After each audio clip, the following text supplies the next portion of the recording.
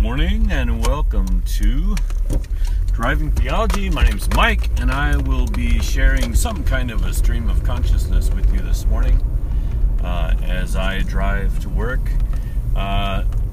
possibly on topics vaguely theological or hopefully some kind of logical. I've been doing this for, I guess, since the end of 2015, sometime around October 2015. This is something like my 63rd podcast. Actually, my 57th podcast. But I've also been doing a few team casts. So all in all, podcasts have stacked up to equal somewhere around 62, 63, something like that. And if you don't know the format, here it is in a nutshell. I just kind of work through a topic or certain topics and kind of see where they lead. I don't really have a plan. Usually, sometimes I might have some kind of an idea of what I want to talk about. But just like today, I really don't have much on the way planned. Much of what I want to talk about, I don't have that planned. But something interesting I'm doing today, I'm trying to run my car out of gas, and it's probably going to happen in this podcast. I've got a gas can in the back of my car, but I wanted to see just how far I can get and exactly what kind of gas mileage I'm getting, because this is a new car, and so far it seems to be guzzling a little more gas than I'd like, but I'm kind of doing an experiment while this is going on, so hopefully it won't affect you guys too much. Who knows, you might get a kick out of it, but that's part of doing something like this and driving at the same time. I suppose not that there's really a precedent out there that I know of. So yeah, if you guys have been following it all, you know I'm kind of in a new old car, new to me, but it's an older Toyota that I've recently transferred to, and trying to keep the noise down a bit. It's a little bit more of a Hummer, and I don't mean that in the upper case H way, but as far as the tires are fairly large and they tend to hum a little bit on the pavement. You'll hear that noise in the background. Getting some background noise through my speaker, so I just turned that down. So what's going on with you guys in the world? For me, I feel like I've been kind of in a spiritual dry spell the last couple weeks, I'd say for sure, but maybe a little bit longer. You kind of slip in and slip out. It's not like the wall analogy where you hit the wall kind of thing. You kind of slowly put your hands out in front of you, and as you feel along, you realize, yeah, there's a wall there, but it takes a while to realize that the wall's there. I think for me, I kind of slip in and slip out. And so what that means for me spiritually usually is that I don't have any specific directive from the Holy Spirit about what I need to be doing specifically. I've been on this journey of trying to be church all the time. Church is not even the best word, I guess, but maybe function. I suppose the best analogy is the body analogy, where we are all parts of the body. Jesus is the head, and so I've been trying to function as a part of the body that is obeying the leadership of the head, or the directives of the head, or whatever have you. So in that process, I have been trying to extricate religion from my practices, and that's happened. And then from my mind, which takes a little bit longer. Obviously, that's something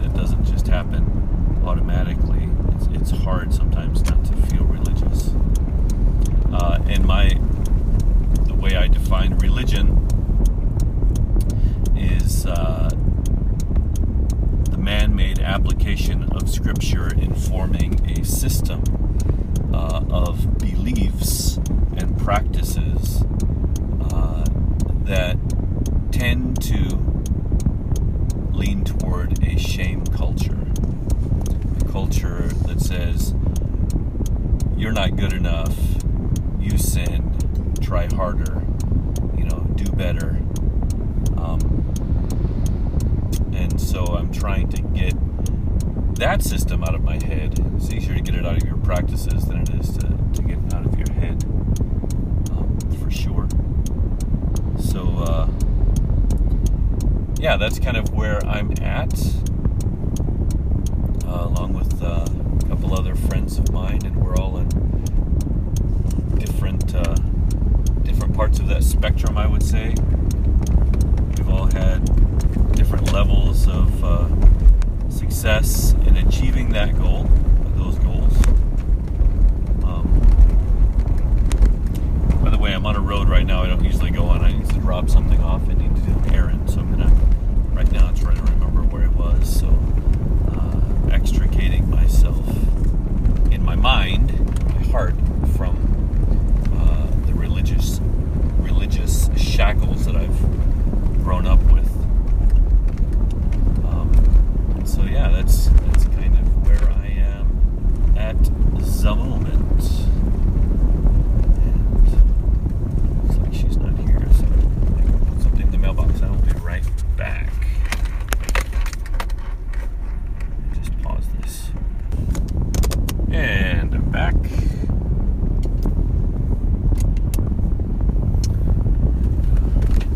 Yeah, so it's really hard, right? It's difficult that when you fail to do something that religion has told you you need to do in order to earn the favor of God, that shame is, comes just as naturally as a lot of your other reflexes might.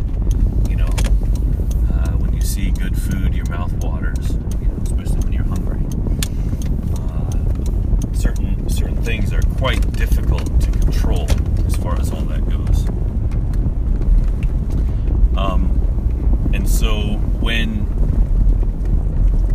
you replicate a behavior, which I do from time to time, several I'm sure, which are away from the heart of Christ or the mind of Christ, that don't reflect truthfully who Christ is, and where you don't truthfully reflect the image of God into the world,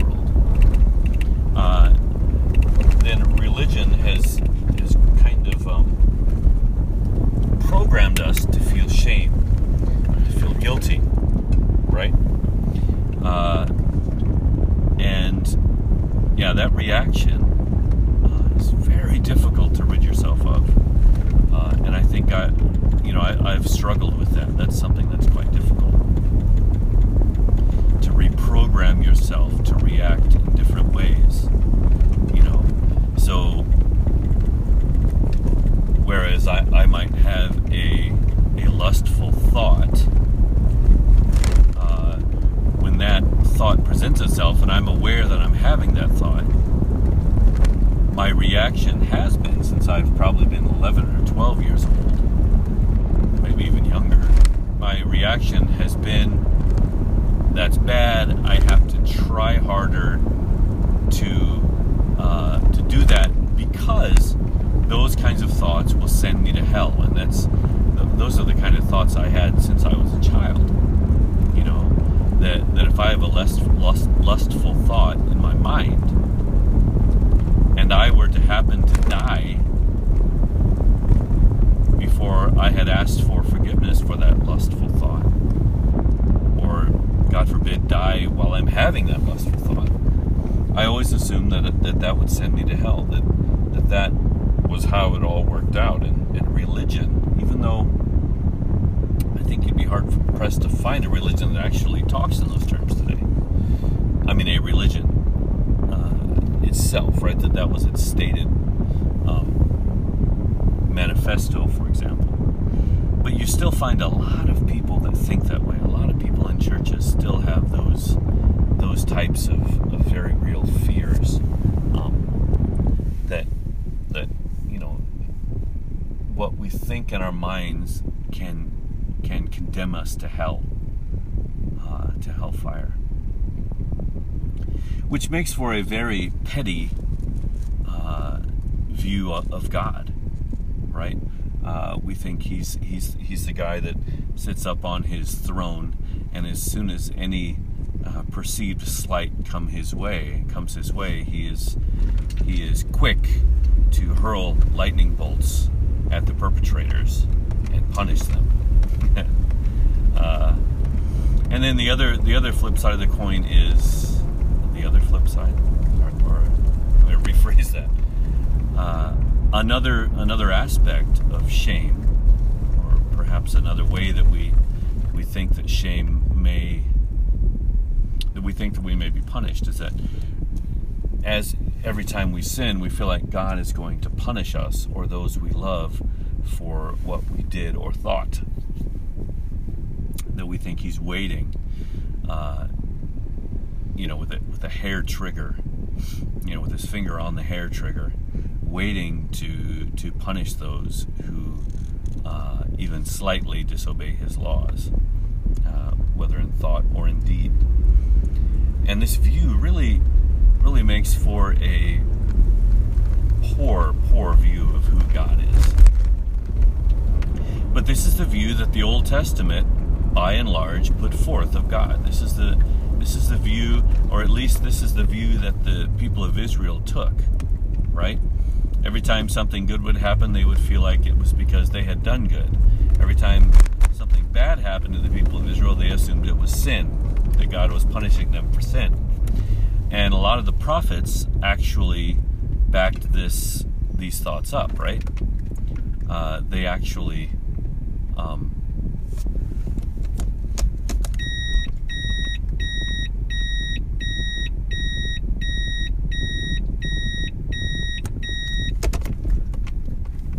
what are you doing up there? You're not supposed to be up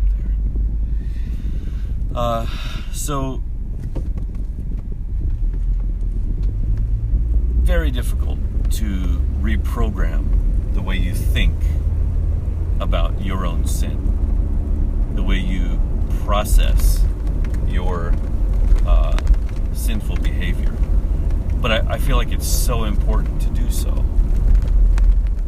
So just to reiterate, my stock reaction still is often, I've sinned, I have to try harder.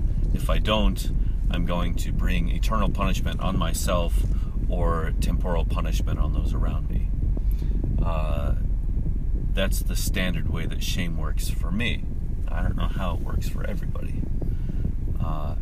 And I still wonder when I'm in a shame state of mind, I still look back on things I've done in the past.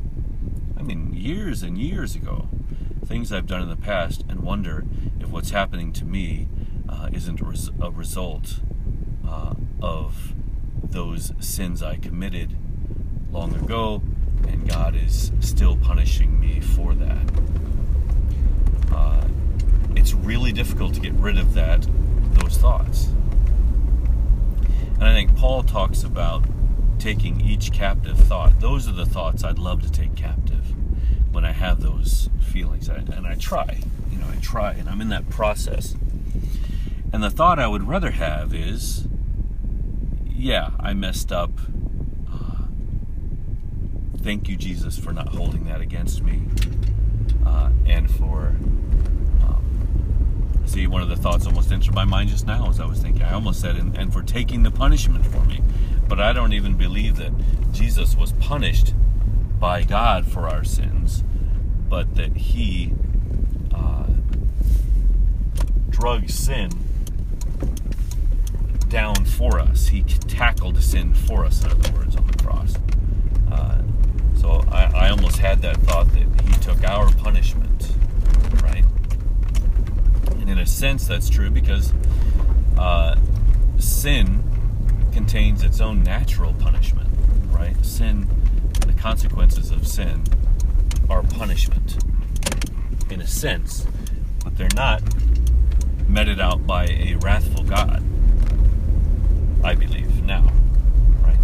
So the thought, I guess this is good, the thought I would rather have, or the reaction I'd rather have to my sinful thoughts or deeds is, wow, I'm so thankful that Jesus does not count that against me, that he has taken care of that he has defeated sin and death, and that I am his beloved child, and he loves me, and always wants the best for me, and always thinks the best of me.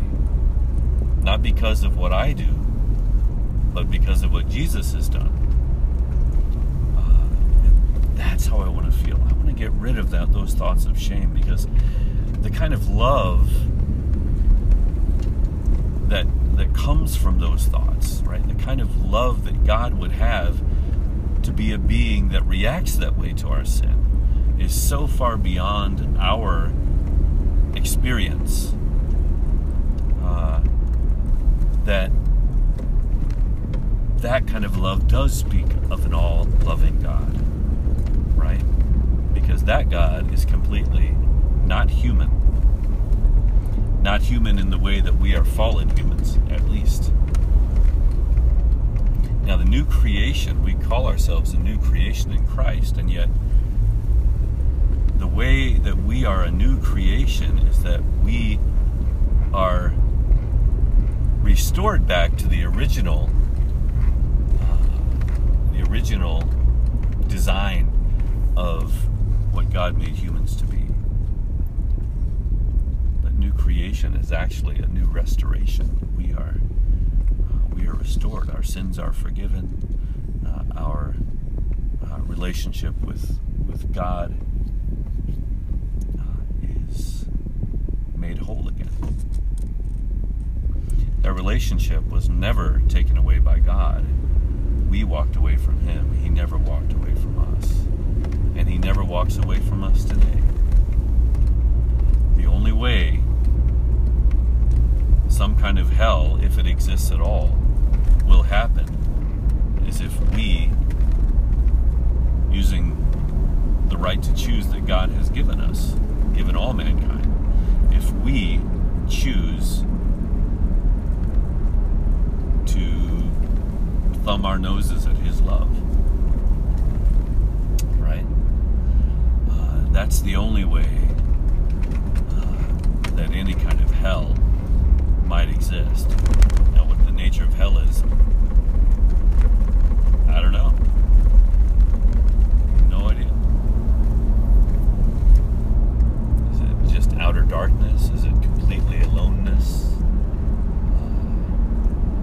I don't know. If hell exists, that's what it would be. Isolation from God. Willful isolation from God on the part of mankind. So anyway, yeah, I'd like to get better at taking those thoughts captive, because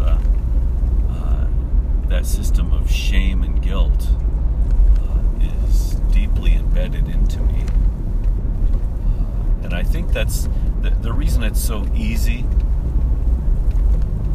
The reason it's so easy for us to give into that system and to have such a hard time adapting grace, I think, is that's the new human nature of fallen man. Sin and shame is just how we roll. That's how we operate, and we've operated since Adam and Eve.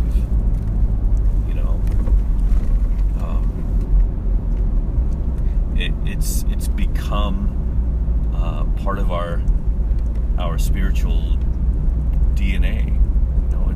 It's deeply into us, and to be able to replace that, whatever, that one strand or that one chromosome or whatever you want to call it, to be able to replace that with a better one, is no easy task.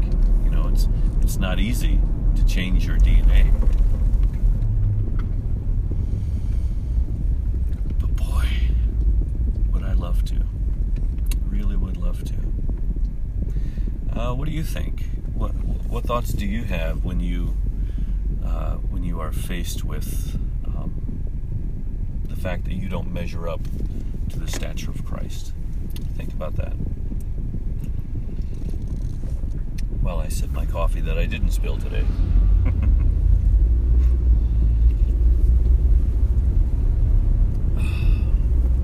Are there people in your life who are making it difficult to walk away from the system of shame and guilt? Maybe there's people in your family, people at your job, but most likely there are people at your church, and your church in general. And a lot of that system is not stated but perceived. What we hear from pulpits time and time again is, do better, we can do better, we can do more, right? Not coming to church, you can do better, come to church more.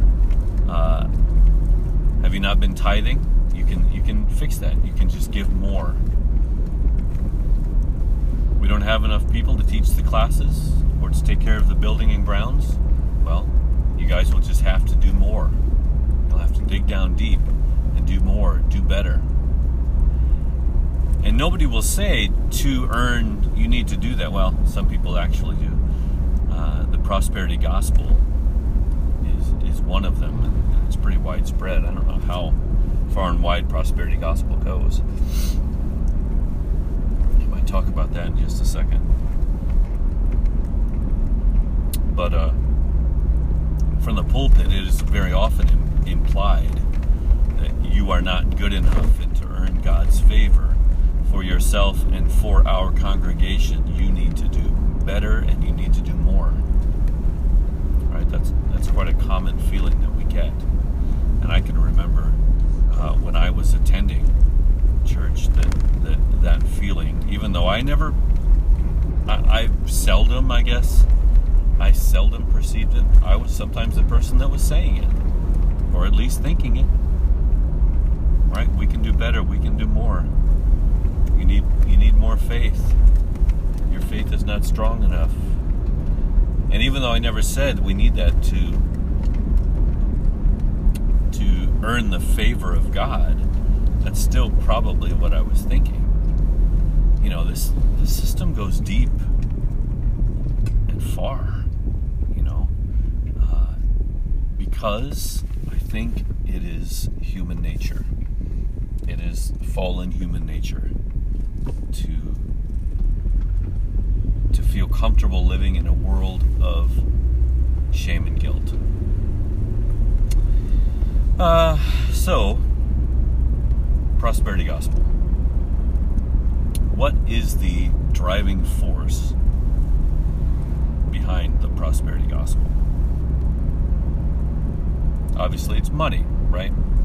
Now, I've never heard of prosperity gospel talk coming out of house church or organic church or simple church, simply because of the fact that most of those churches avoid any overhead, right? They don't have preachers' salaries, insurance, payments, loan payments, maintenance on buildings. They don't need to spend money for missions necessarily. They don't need to do a lot of things, right? They don't have financial commitments collectively. Now, of course, individual people, have financial commitments. We have to pay our bills. But on top of that, usually we're told, but we also have to pay the bills of the church, right? The local church that we attend. And so number one, needs, right? Financial needs necessitate the collection of money, right?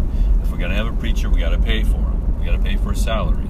Salaries, we're not going to pick it off a tree. Therefore, everybody needs to chip in and do your part, right? And so people have adopted the practice of tithing, which is to give 10% of your income. And that's something that some people do. Some people give more, some people give less. But this system of having expenses necessitates the collection of money. And if we can't collect the money, we can't pay our preacher. The preacher can't eat, can't take care of his family, and we can't take care of the building or pay for the building that we have. So if we're going to be in that system of salaries and property, then we have to collect money. And how do you collect that money? How do you get people to give more? Right? Well, the easiest way is guilt. That's the easiest way. If we don't have enough, it's your responsibility. You can do better. Do better. Try harder. Give more. And sometimes we need more than our people can comfortably give, right? And so how do we do that? Well, we let them know that God is taking care of them on the back end. In other words, that if we give sacrificially more than we can afford today, God will bless us abundantly in the future for that. That God will bless you for giving sacrificially. If you will just give more than you're able. Just like the woman gave her 2 bits, gave all she had. She gave more than everyone else because she gave all she had, right? Jesus said this in a parable.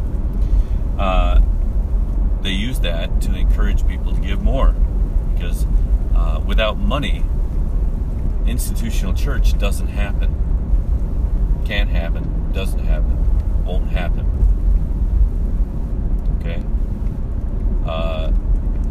Therefore, prosperity gospel is just a great marketing tool. It's a great way to keep the money rolling in. All right? And if, God forbid, our people should fall on hard times because they're giving sacrificially, well, there's always a welfare system that our taxes go into. They can get welfare. But the church, the show must go on. The church must have its money and its pound of flesh.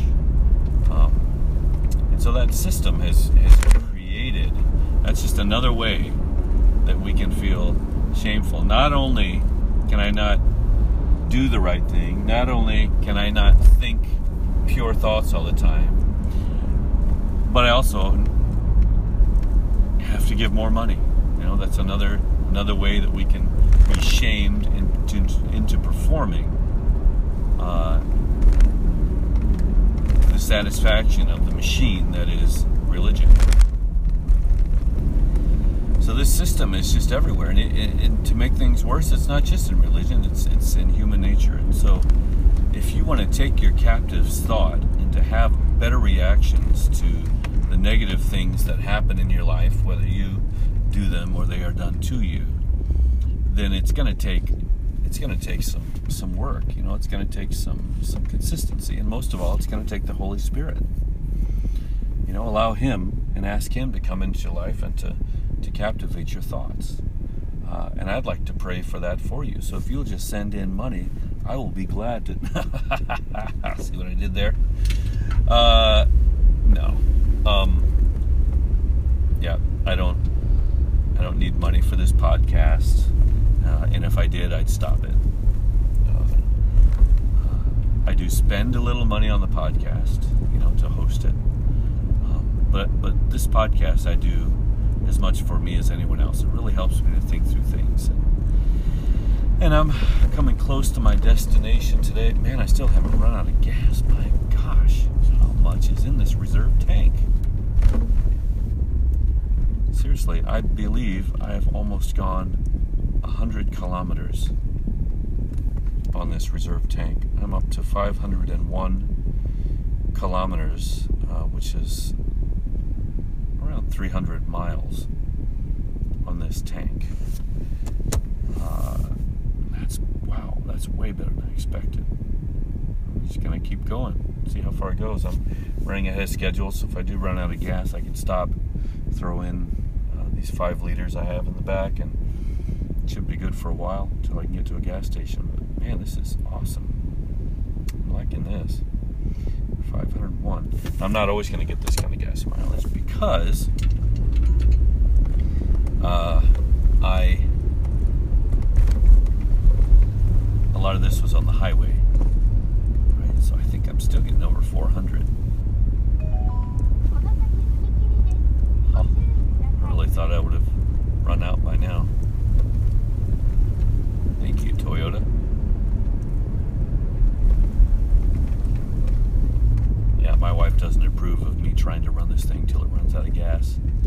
She thinks I'll be in the middle of a intersection or something, or maybe railroad tracks, which I just went over. But yeah, I think I'm safe. Yeah, so take your captive thought. Take your captive thought. Take your thoughts captive.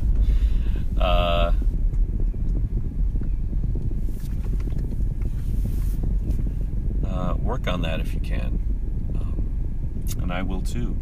But you know, even if you can't, even if you're feeling, this is the awesome thing, right? Even if you're still feeling the sting of sin and shame in your life, Jesus is not going to hold that against you. He no longer holds your sins against you. Now, you may sin and you may feel the natural consequences of sin, but the eternal consequences are taken care of, right? If I go out and rob a store, I may get arrested and imprisoned, or who knows, even killed. You know, stealing is still a sin. But the fact remains that God's love is such an amazing thing that He is taking care of that on the other end for me. You know, He is faithful to the end and beyond. When He says He does not count our sins against us, He means it.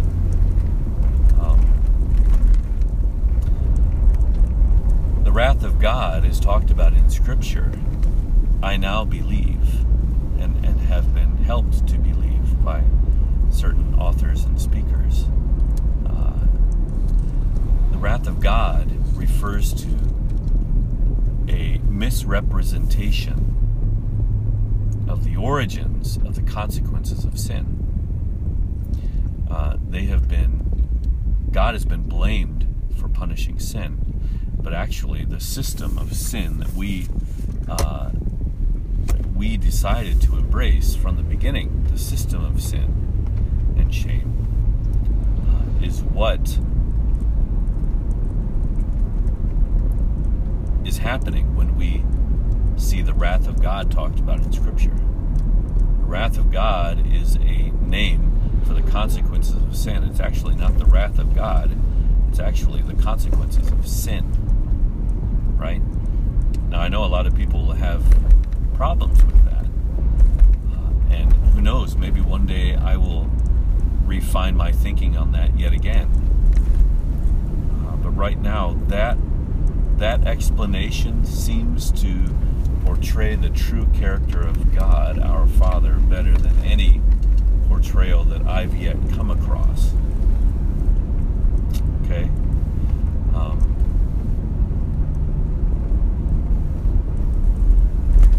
So, yeah. That's where I'm at right now.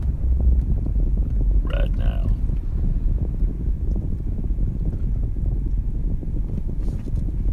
I'm also at 503 kilometers. My goodness, this is amazing.